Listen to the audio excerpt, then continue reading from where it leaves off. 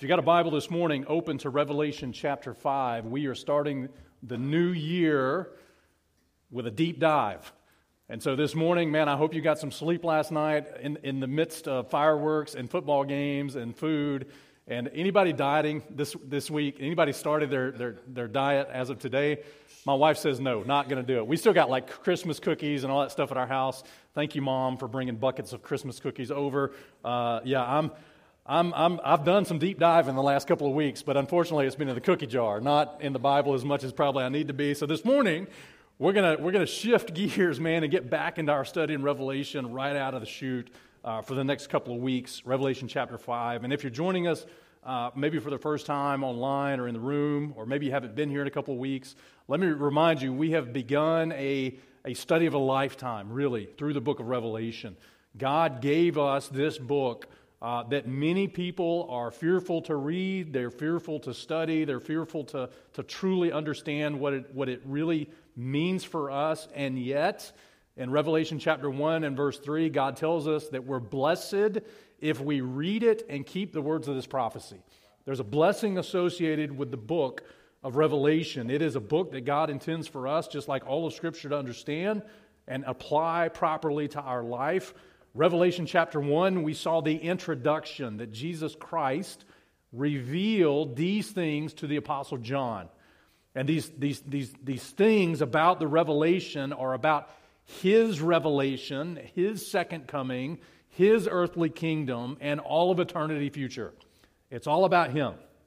And so we saw that in Revelation chapter 1. In chapters 2 and 3, we read that Christ wrote 7 letters to 7 churches. And these letters were from Christ Himself to 7 literal churches that existed in Asia Minor. God didn't write to 7 Christians. God didn't write to 7 parachurch organizations. He wrote to 7 local churches because God always works through a local church. And that's why you need to be a part of one. That's why you need to be connected to a local body. And those of you that may be watching at home, man, we miss our church family that's not here, but some of you watch and never connect to a local body. And God wants you connected to a local body because that's what He works through. And so historically, there are 7 churches that existed, but doctrinally, there are 7 churches that will show up in the tribulation period. And you would say, and I would say, well, look, the church doesn't go through the tribulation. It doesn't go through the tribulation period. And that is true as the body of Christ. I don't believe we're going to go through the tribulation. But God called in Acts chapter 7 and verse 38, in the Old Testament, God called Israel a church in the wilderness. And He called it a church, and so that's what it was. And we don't have to correct God's words. It was a church in the wilderness, and yet that church was not saved because there was no new birth in the Old Testament. That church was not Spirit-filled and sealed like we are as the body of Christ. That church in the wilderness was not the body of Christ, and they weren't bought by the blood of Christ. And yet God called them a church. And so doctrinally, you need to know, like we've already studied, that those 7 churches in Revelation do represent doctrinally, prophetically, a group of probably Jews that are going to exist in the tribulation period.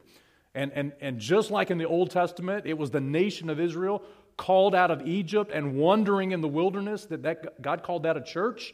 The same thing is going to happen in the tribulation period. But devotionally, those 7 churches represent 7 types of churches that have existed all through church history.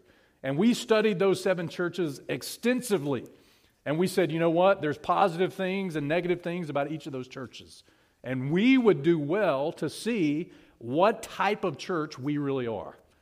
And as we compare ourselves to those 7 churches, man, I think prophetically, again, we live in that Laodicean church period, the last church that's mentioned, but we don't have to be a Laodicean church. I'm glad one of you believe that. It may be because we have a room full of Laodicean Christians. I don't know. We don't have to be a Laodicean church. And we don't have to be Laodicean Christians. And it's worthy for us to understand that even though at the end of time, at the end of the church age, we don't have to give ourselves over to the spirit of the age. We can do what God's called us to do and be that Philadelphian church.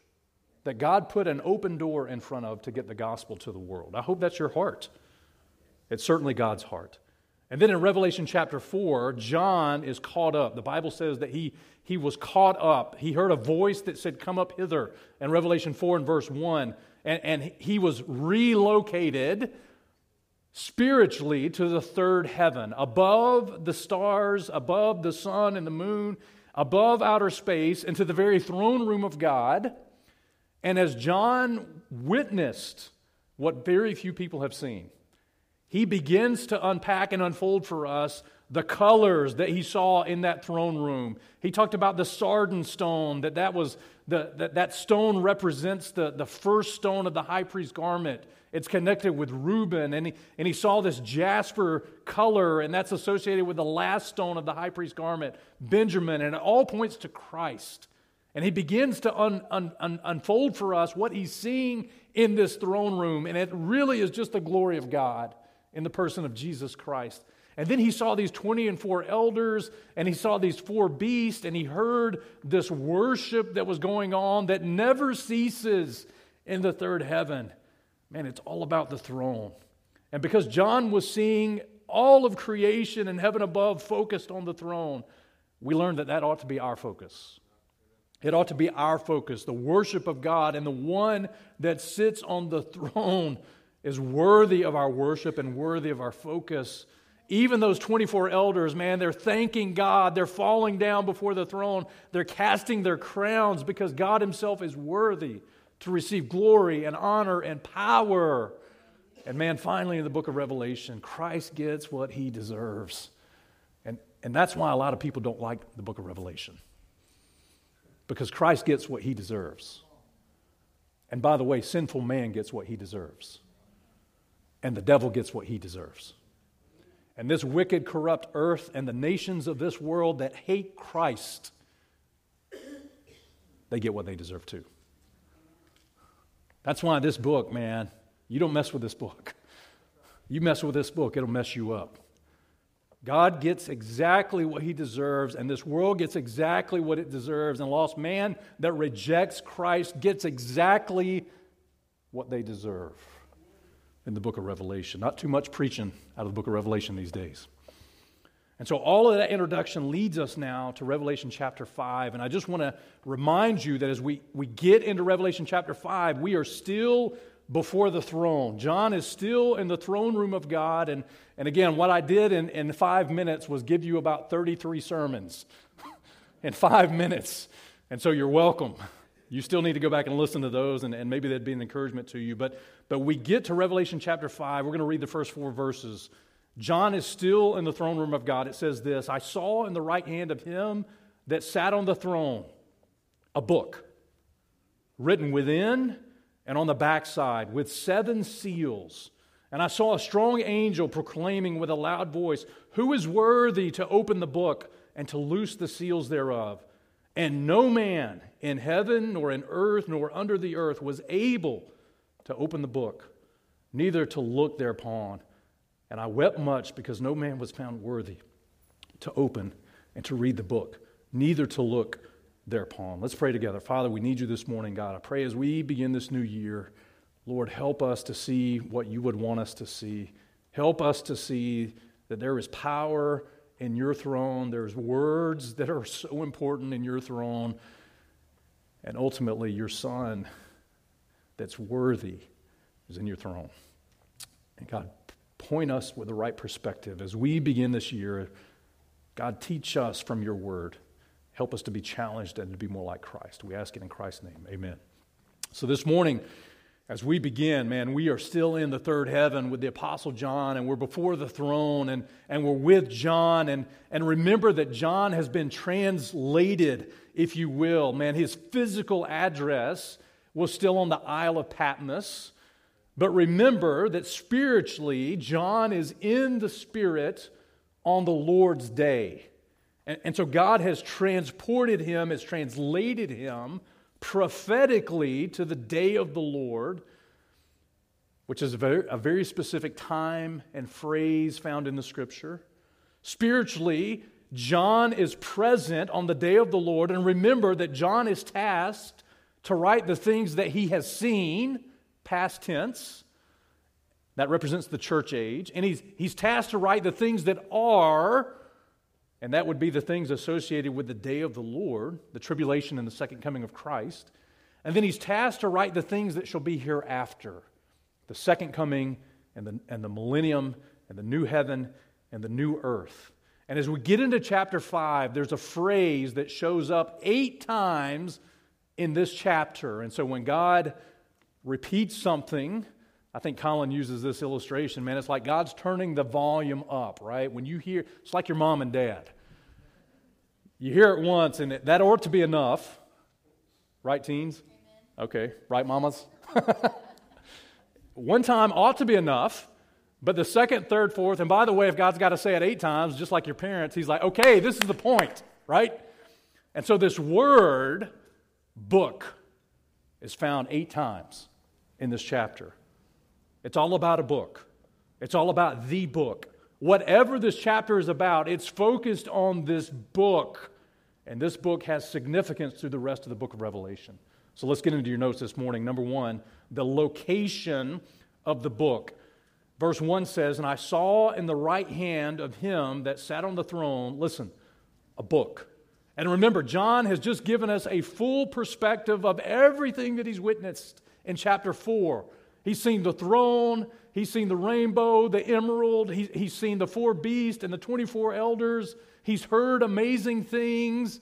And now in chapter 5, he focuses on and sees a book.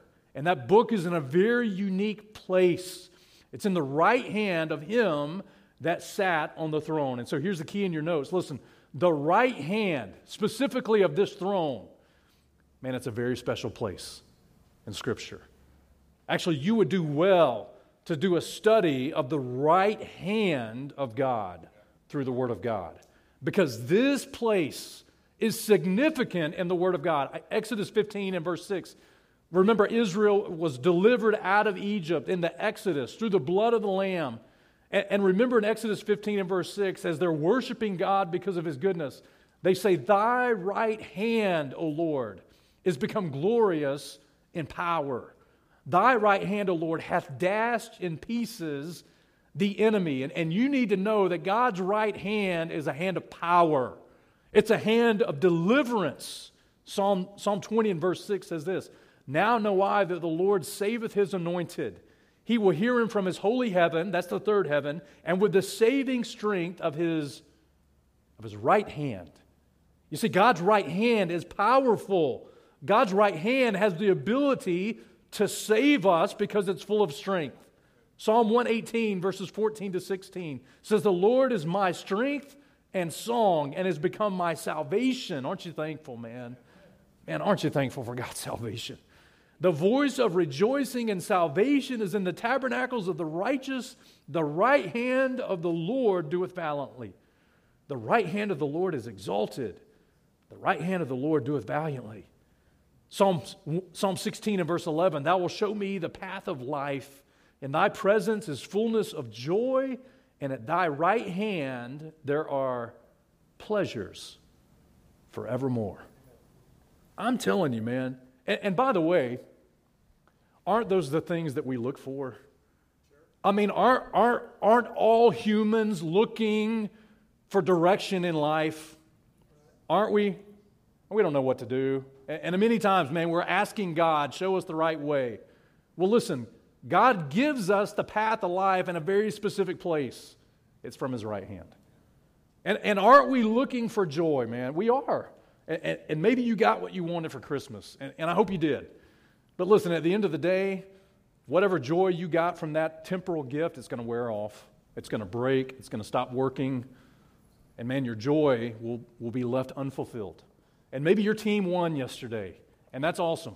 And man, your joy is but for a moment, and it's just going to vanish until next year when they get beat, and Alabama wins it all. I mean, I'm just saying. Okay, so I'm just trying to help you. I'm preparing you for next year, okay? Or for this year. And so here's the point. We look for the purpose and direction in life. We look for joy. We consume ourselves with pursuing pleasure.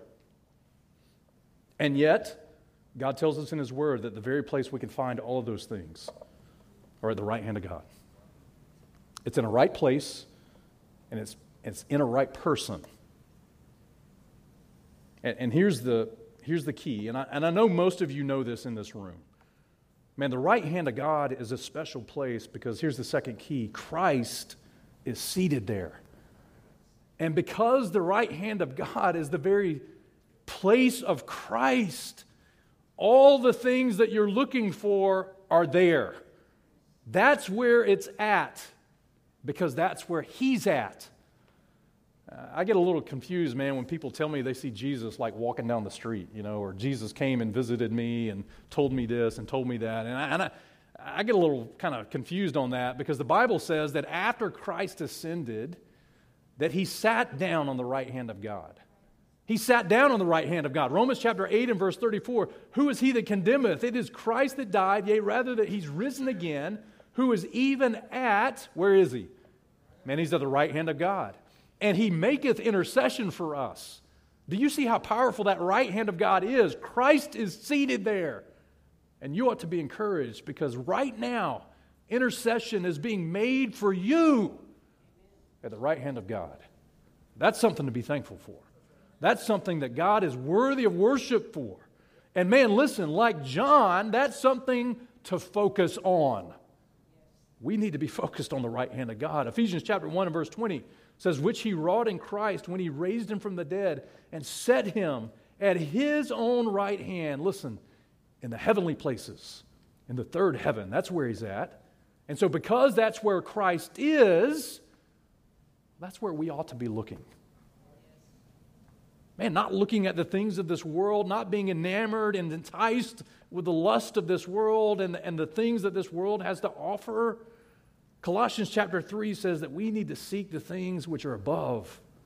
By the way, where Christ sitteth on the right hand of God. That's where all of it points to. And that's where our heart's desire ought to be pointed to. And so listen, and I got a ton more verses, but you're not listening fast enough because you're still waking up from New Year's. Listen, Hebrews, there's other verses in Hebrews and 1 Peter and Psalm 110. We got to look at Psalm 110 and verses 1 and 2, Old Testament prophecy concerning Christ. Look what it says. The Lord said unto my Lord, sit thou at my right hand. And the next word is really important. Until. So Christ is seated at God's right hand, but not permanently. He says, until I make thine enemies thy footstool. The Lord shall send the rod of thy strength out of Zion. Rule thou in the midst of thy enemies. And so listen again, you already catch it, man. The right hand of God is important because it's a place of blessing and strength and power and salvation. It's where Christ is seated. And in that right hand, man, John sees a book. There's something special about that book. And what's special about it is where it's located. It's located in the right hand of God. And then number two, I want to share with you the uniqueness of this book. If you go back to verse 1, it says this. It says that this book is written, and it's written on the backside, it's written within and on the backside, sealed with 7 seals. And again, we're only going to get 4 verses in today, and you got to come back next week. But listen, this book is so unique. Number one, it's a comprehensive book because the Bible says that whatever this book is that's in the right hand of God Almighty, it is comprehensive. It's written within and on the backside. It's not like your LFBI term paper that you have to turn in, one-sided, double-spaced with 14-point font. Do you understand? I know some of you are taking classes right now, and if I just make the font bigger, maybe I can fudge my grade. Okay, listen, this is a comprehensive book. I mean, there's no wasted space. Every inch of space is needful for what's being written and recorded. It's two-sided and full. And then number 2, it's a closed book because the Bible says that this book is sealed with 7 seals. Now you have to do a little bit of study in the Bible, but as you compare that word sealed through the Scriptures, what you find is many times in the Bible, important documents were sealed by those in high authority. In other words, it wouldn't be uncommon as you read the Bible for a king to write out something of importance, and then as he rolled up that scroll or whatever document type it was, he would seal it with wax and seal it with his ring. And the reason it was sealed was, number one, because it came from a higher authority, and two, it was sealed so that the words could not be changed. And so that's very interesting. Let me give you a few examples of that, right? 1 Kings 21 and verse 8. The context of this is Jezebel, and she's writing letters in her husband's name, Ahab's name. And the Bible says in verse 8, she wrote letters in Ahab's name, and she sealed them with his seal. Ahab was the king. Now listen, he was a wicked king. He wasn't a good king. You don't want to be like Ahab. You definitely, nobody in this room will have a daughter and ever name her Jezebel, right? I mean, everybody just know, even if you've not read the Bible, you just know that's not even on the list of names. And if your name is Jezebel in this room, God bless you. I'd pray for your parents. Okay, so, I mean, just nobody does that, right? Because they know this is a wicked woman, it's a wicked king. But listen, she's writing letters to illegally acquire Naboth's vineyard, if you know the context of this story. And again, Ahab is a wicked king. He's a picture of the Antichrist. Jezebel is a picture of a false religious system. But when she wrote those letters, she sealed it with his seal. And if you read the story, well, Naboth got killed because a higher authority sealed these words, right? Esther is another example. In the book of Esther, this wicked man named Haman desired letters to destroy the Jews from King Ahasuerus. In Esther chapter 3 and verse 12, it says, "Then when the king's scribes called on the 13th day of the first month, there was written according to all that Haman had commanded unto the king's lieutenants and the governors that were over every province, to the rulers of every people of every province, according to the writing thereof, and to every people after their language, in the name of King Ahasuerus was it written. And it was sealed with the king's ring." And the point is, it's a higher authority. And if you've read Esther, you know that once that decree was made, even though the king was married to Esther, those words couldn't be changed. They were sealed. They were unchangeable because they came from the highest authority. Even in Daniel chapter 6, verse 17, the Bible says a stone was brought and laid on the mouth of the den. Remember Daniel in the lion's den. And the king sealed it. He sealed that cave with his own signet and the signet of his lords, that the purpose might not be changed concerning Daniel. And so this seven-sealed book that John sees in the right hand of God Almighty on the throne of God, it's a closed book. It's closed. And it's not just sealed one time or two times or three times. It's sealed 7 times. Well, in your Bible, 7, and here's the key in your notes, look, 7 is the number of completion or perfection. And as we study the book of Revelation, we've already seen 7 churches. And that's interesting. God could have wrote about as many churches as he wanted in Revelation 2 and 3, but he wrote about 7. Why did he write about 7? Because that's all that needed to be written about. It's perfect. It's complete. God's number 7 is the number of completion and perfection. And so this book is completely and perfectly sealed. And as we'll get into the text, it's so sealed that no man can open it. That's powerful. And so not only is it a comprehensive book and a closed book, but number 3, it's a curious book. And here's where we kind of get into the meat of the message, because everybody wants to say, here's what I think this book is, right? Here's what I think this book is. And listen, as you study this out and you read men that love God and love His Word, man, there are many godly men who have made many a determination of what they think this book is. And some even go as far as to say, well, I don't even know if you can know what this book is. Some people say it's the book of Revelation itself. And listen, there is some valid reasons for that. And again, in your notes, I'm going to give you kind of the options that are on the table. Some would say it's the book of Revelation because as these seals are being opened and as John is witnessing it, well, that's actually what John is writing. And John is writing what is being revealed through the opening of those 7 seals. And listen, that is true. But yet, we also have Revelation chapters 1 through 4 that are part of the book of Revelation. And as you see those 7 seals unfolded, there's no mention of what we've already studied in Revelation chapters 1 through 4. Does that make sense? Are you guys okay? It's like, if it's the book of Revelation, what about the stuff that isn't mentioned when the seals are opened? That's my point. And so maybe it is the book of Revelation. I personally don't think it's the book of Revelation. And listen, some men, godly men that I respect and love say, hey, listen, maybe it's the Bible itself. Maybe it's the Bible itself. That 7-sealed book is the complete Word of God itself. And you need to understand that Bible, unless God opens it, you're not going to understand it.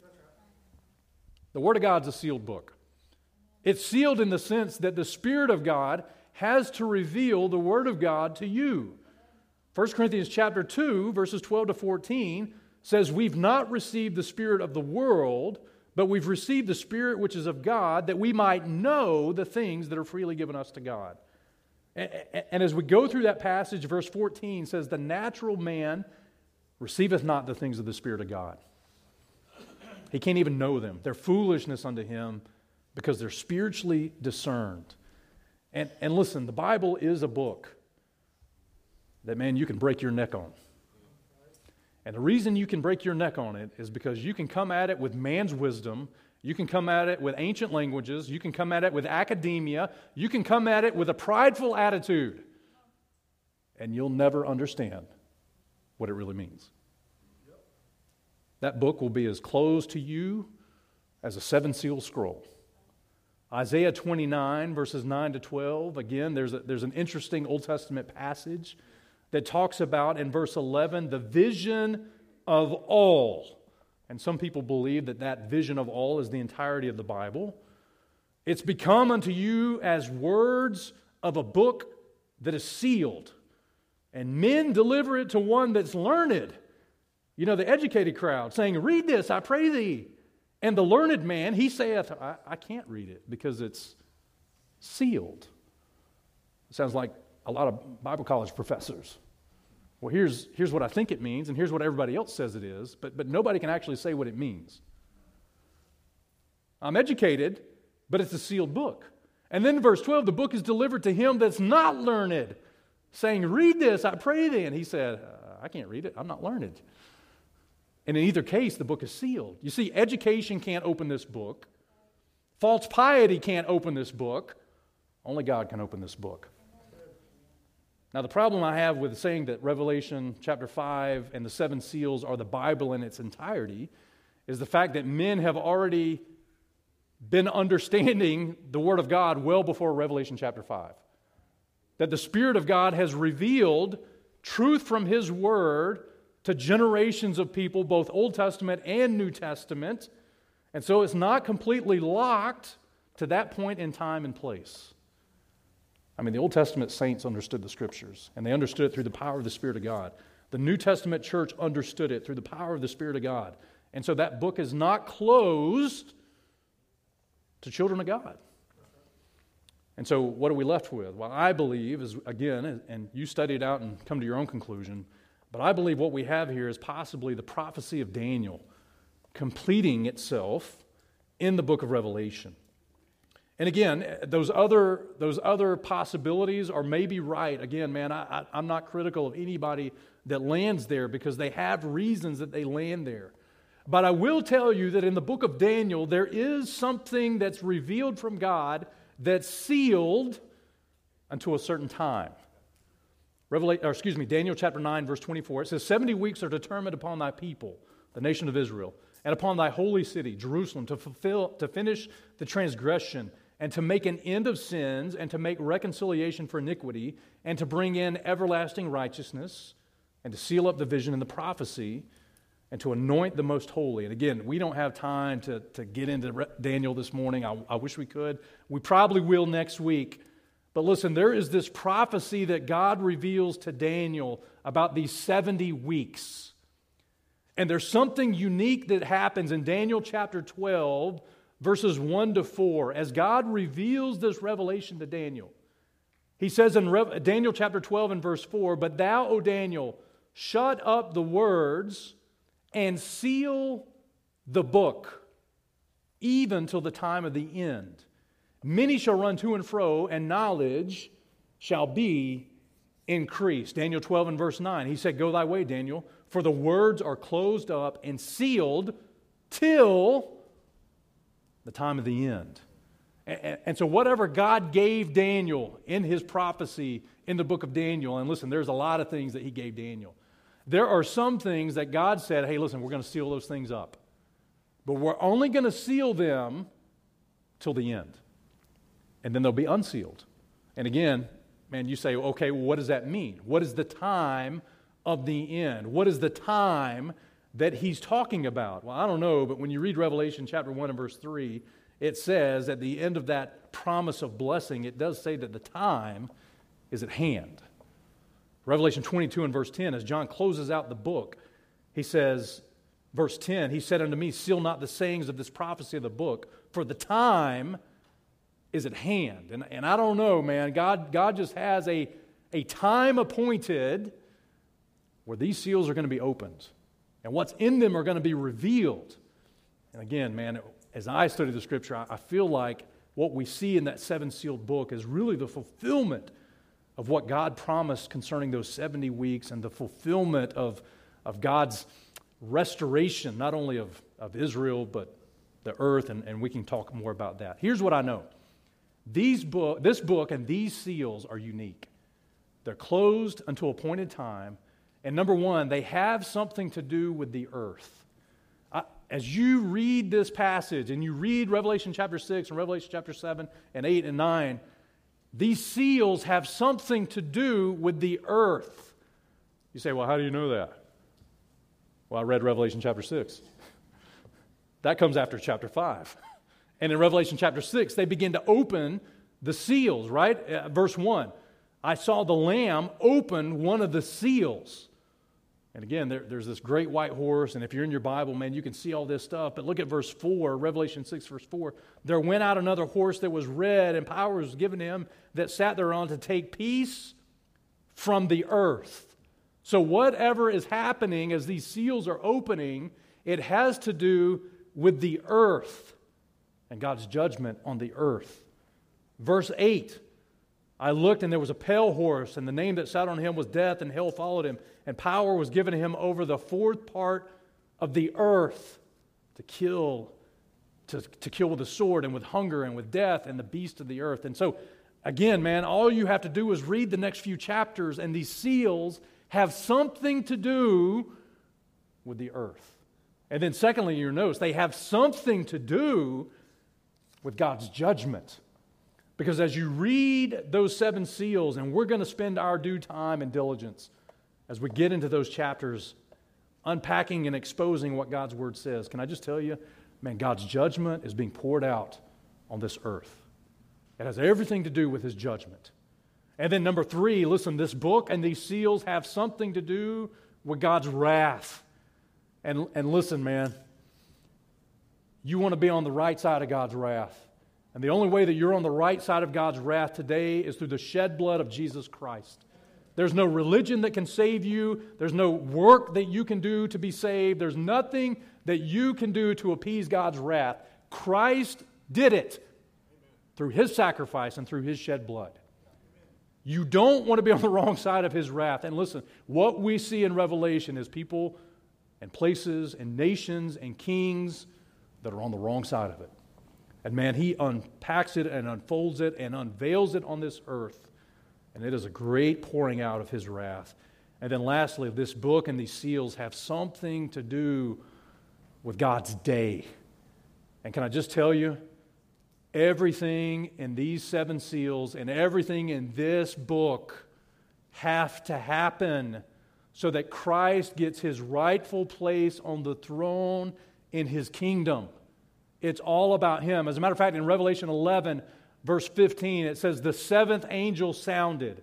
And that seventh angel is connected to that seventh seal. And there were great voices in heaven saying, the kingdoms of this world are become the kingdoms of our Lord and of his Christ, and he shall reign forever and ever. And so whatever that book is, and whatever those seven seals are, man, it has to happen. And the reason it has to happen is because those are the things that set up Christ receiving the kingdom that he's worthy of. You say, man, I don't know how I feel about that. Well, how do you feel about it? I mean, is he worthy? And listen, it is interesting because I know what a way to start the new year. Let's talk about the trib and God pouring out his judgment and wrath on the earth. And well, that's fun, isn't it? Okay, yeah, but can I maybe change your perspective prayerfully? Those are the things that put Christ on his throne. Those are the things that have to happen in order for Christ to get the maximum glory that he's due. Man, that's a unique book in that right hand. And then in verses 2 and 3, we see there's a problem with this book. Verse 2 says this, and so John says, okay, I see the book, and it's seven sealed, it's written within and without. And then verse 2 says this, I saw a strong angel proclaiming with a loud voice, who is worthy to open the book and to loose the seals thereof? And no man in heaven, nor in earth, nor under the earth was able to open the book and to look thereupon. And so there's this strong angel that John hears, and he's proclaiming with a loud voice, we're looking for somebody worthy. Who can open this book? And so in your notes, number one, the proclaimer, man, who is this strong angel? Who is this strong angel proclaiming these things? And as we study the Bible, man, there are a couple of angels mentioned by name in the Bible. Maybe it's Gabriel, and again, question mark behind that. Gabriel is a messenger that God used to make announcements, to reveal things. You find Gabriel in the book of Daniel. You find him in Luke chapter 1 as he's visiting John the Baptist's father, Zacharias. He's bringing good tidings. He's bringing messages. He's used by God. But there's another angel. He's actually the archangel named Michael. And the Bible says in Jude in verse 9 that Michael, he's the archangel. And Michael contended with the devil. And again, we're talking about a strong angel. And is there varying strengths of angels? That's a very interesting question. That's the question I asked. Like, I'm okay, if there's a strong angel, does that mean they're weak angels? I mean, did some angels skip leg day and other angels did not skip leg day? I mean, how does that shake out, right? I do know that Michael, when we study the scripture about Michael, again, it says that he contended with the devil. That's pretty gutsy. You got to have some strength. It also says in Daniel, chapter 10, verses 12 to 13, that this messenger was coming to Daniel with a message, possibly Gabriel, right? He's coming to Daniel from God with a message. And the Bible says in verse 13 that the prince of the kingdom of Persia withstood him, prevented him from getting to Daniel with the message. But then it says, but lo, Michael, one of the chief princes, came to help me.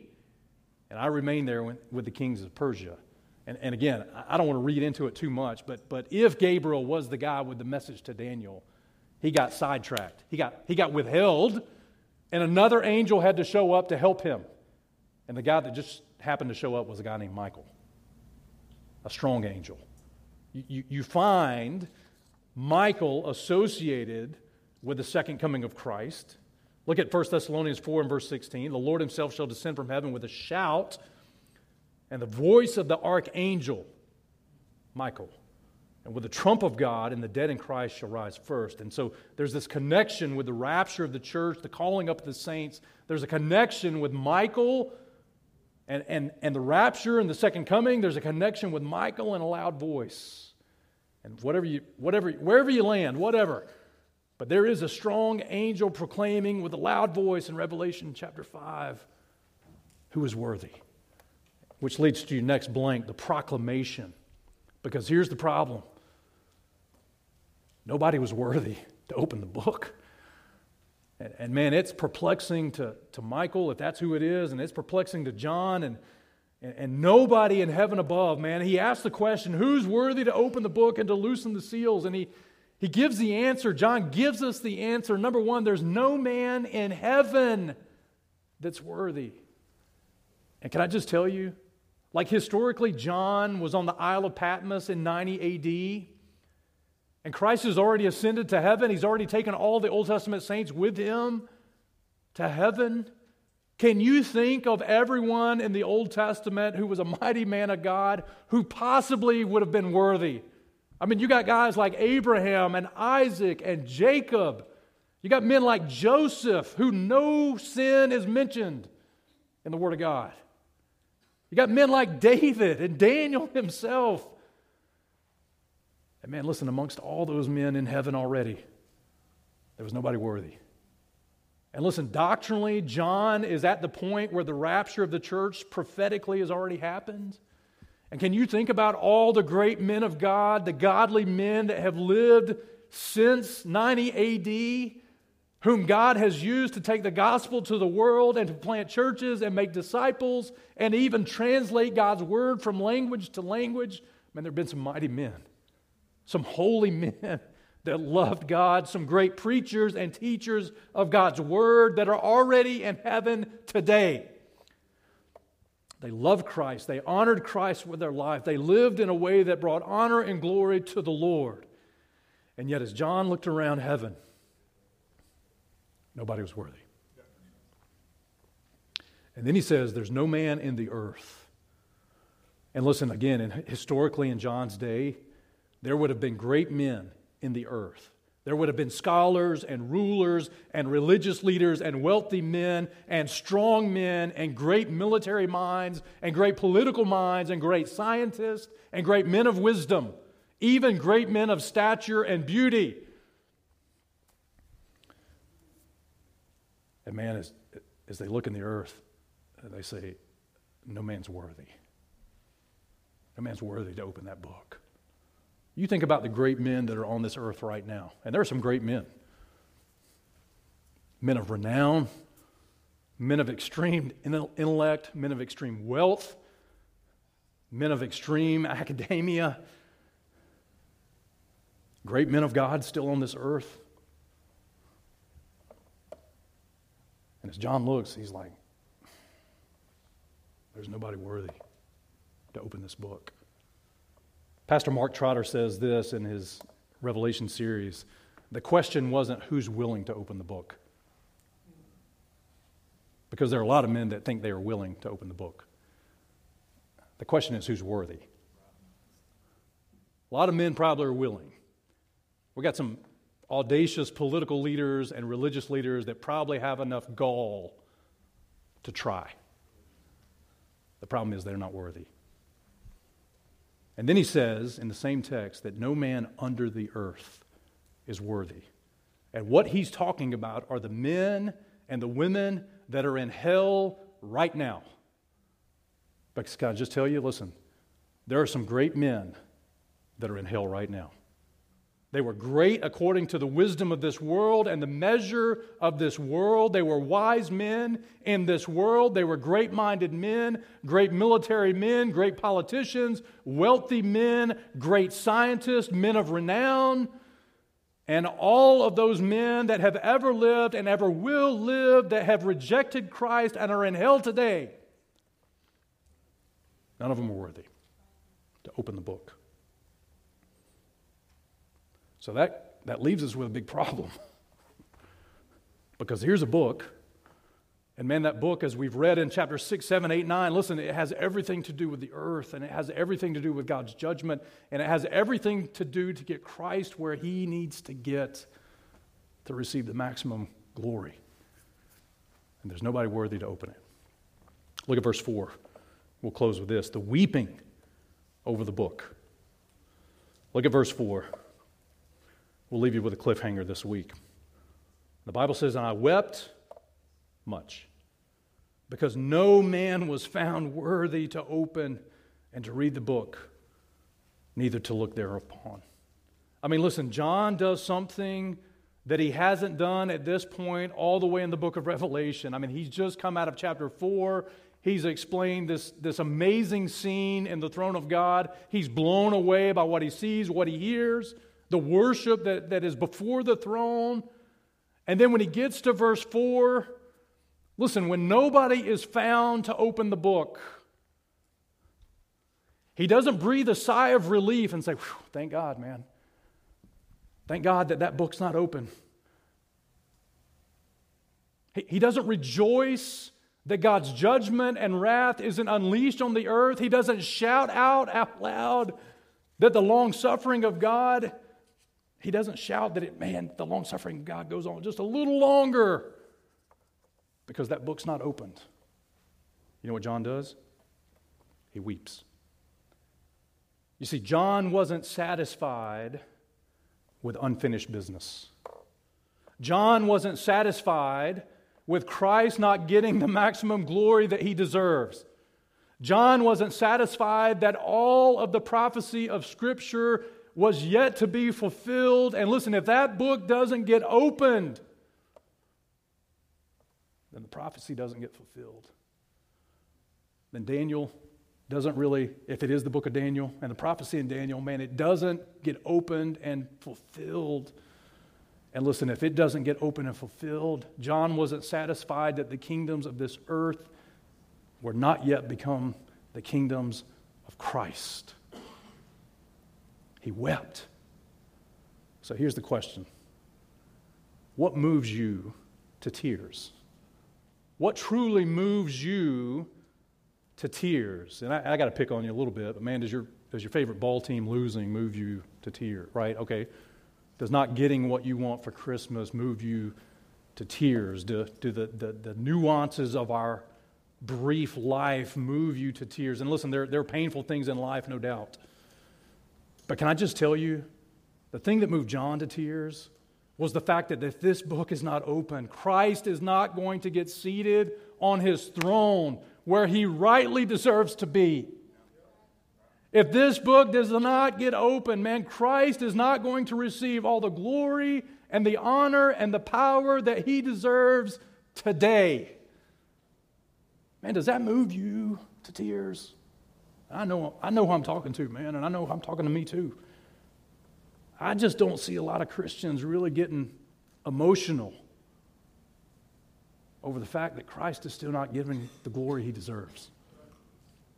I don't see a lot of Christians weeping today because the book of Revelation isn't being fulfilled. Today.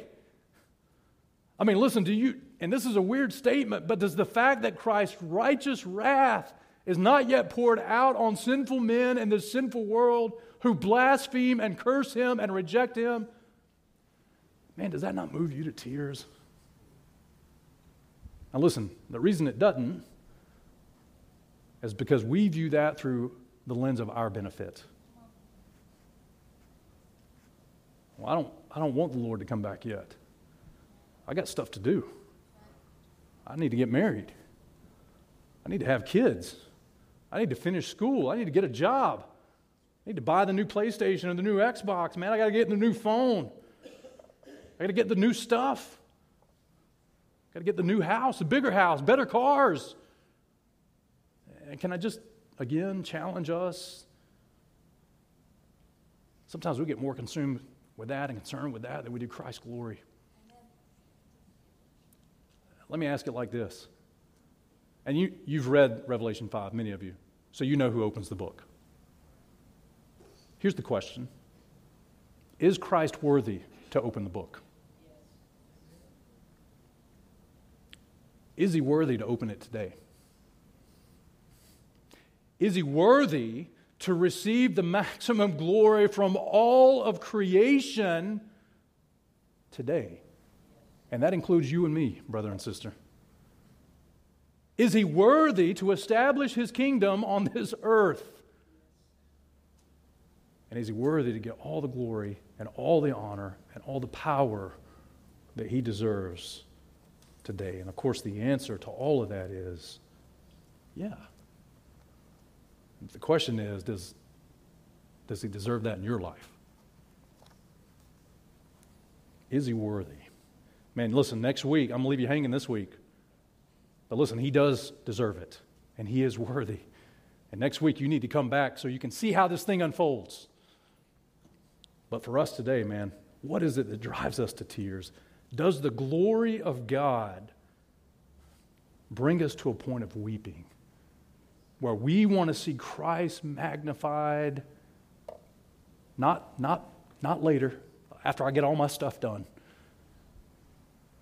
Do I want to see him glorified today? And if the answer to that is yes, again, as we come to the book of Revelation, like John, we'll sorrow and weep until Christ gets his maximum glory. Amen? All right, let's pray together. Father, we need you this morning, God. We thank you for your word, and